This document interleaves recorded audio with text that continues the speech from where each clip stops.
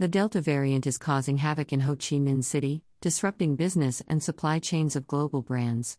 When coronavirus first reached Vietnam in January 2020, its communist leadership undertook one of the world's most successful containment policies. Officials liken the campaign to quash COVID-19 to fighting a war, a powerful metaphor in a country with a recent history of winning them.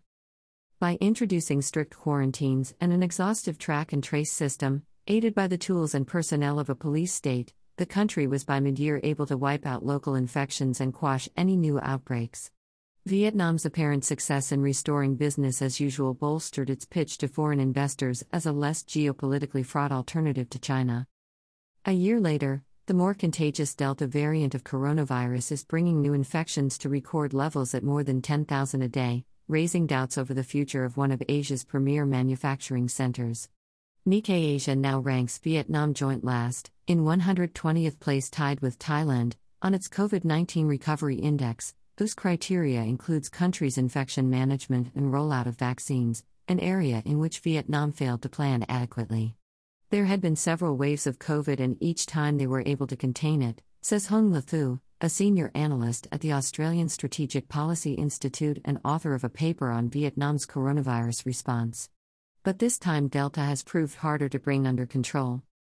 Vietnam's model last year of meticulously tracking and tracing, then cordoning off people in infection clusters wastes precious time, says Alex Booving, a professor at the Asia-Pacific Center for Security Studies in Honolulu, while providing the Delta variant with a conducive environment to spread. The outbreak has hit hardest in Ho Chi Minh City, Vietnam's densely populated business hub, where authorities have enforced a 12-hour curfew, prohibited most movement and deployed thousands of troops. Brands including Nike and Adidas have had their operations disrupted, highlighting Vietnam's growing role in global supply chains. Toyota has also announced the suspension of production on 27 lines at 14 of its Japanese plants because of a shortage of parts made in Southeast Asia, mostly Vietnam but also Malaysia, which is struggling with surging cases too. Prime Minister Pham Minh Chinh, named in February in the Communist Party's 5-yearly leadership reshuffle, and his new government are hastening to secure and administer more vaccines and get the economy back on track. In a one-party state whose leaders derive much of their legitimacy from delivering economic growth, this is a crucial task. With the country's former zero-case strategy now moot, most of Hanoi's focus is on containing infections and keeping business going. Some companies are employing a 3-on-site model of having factory staff work, eat and sleep at work. But this is hard on employees and costly for companies. Some multinationals have been putting up managers at downtown hotels.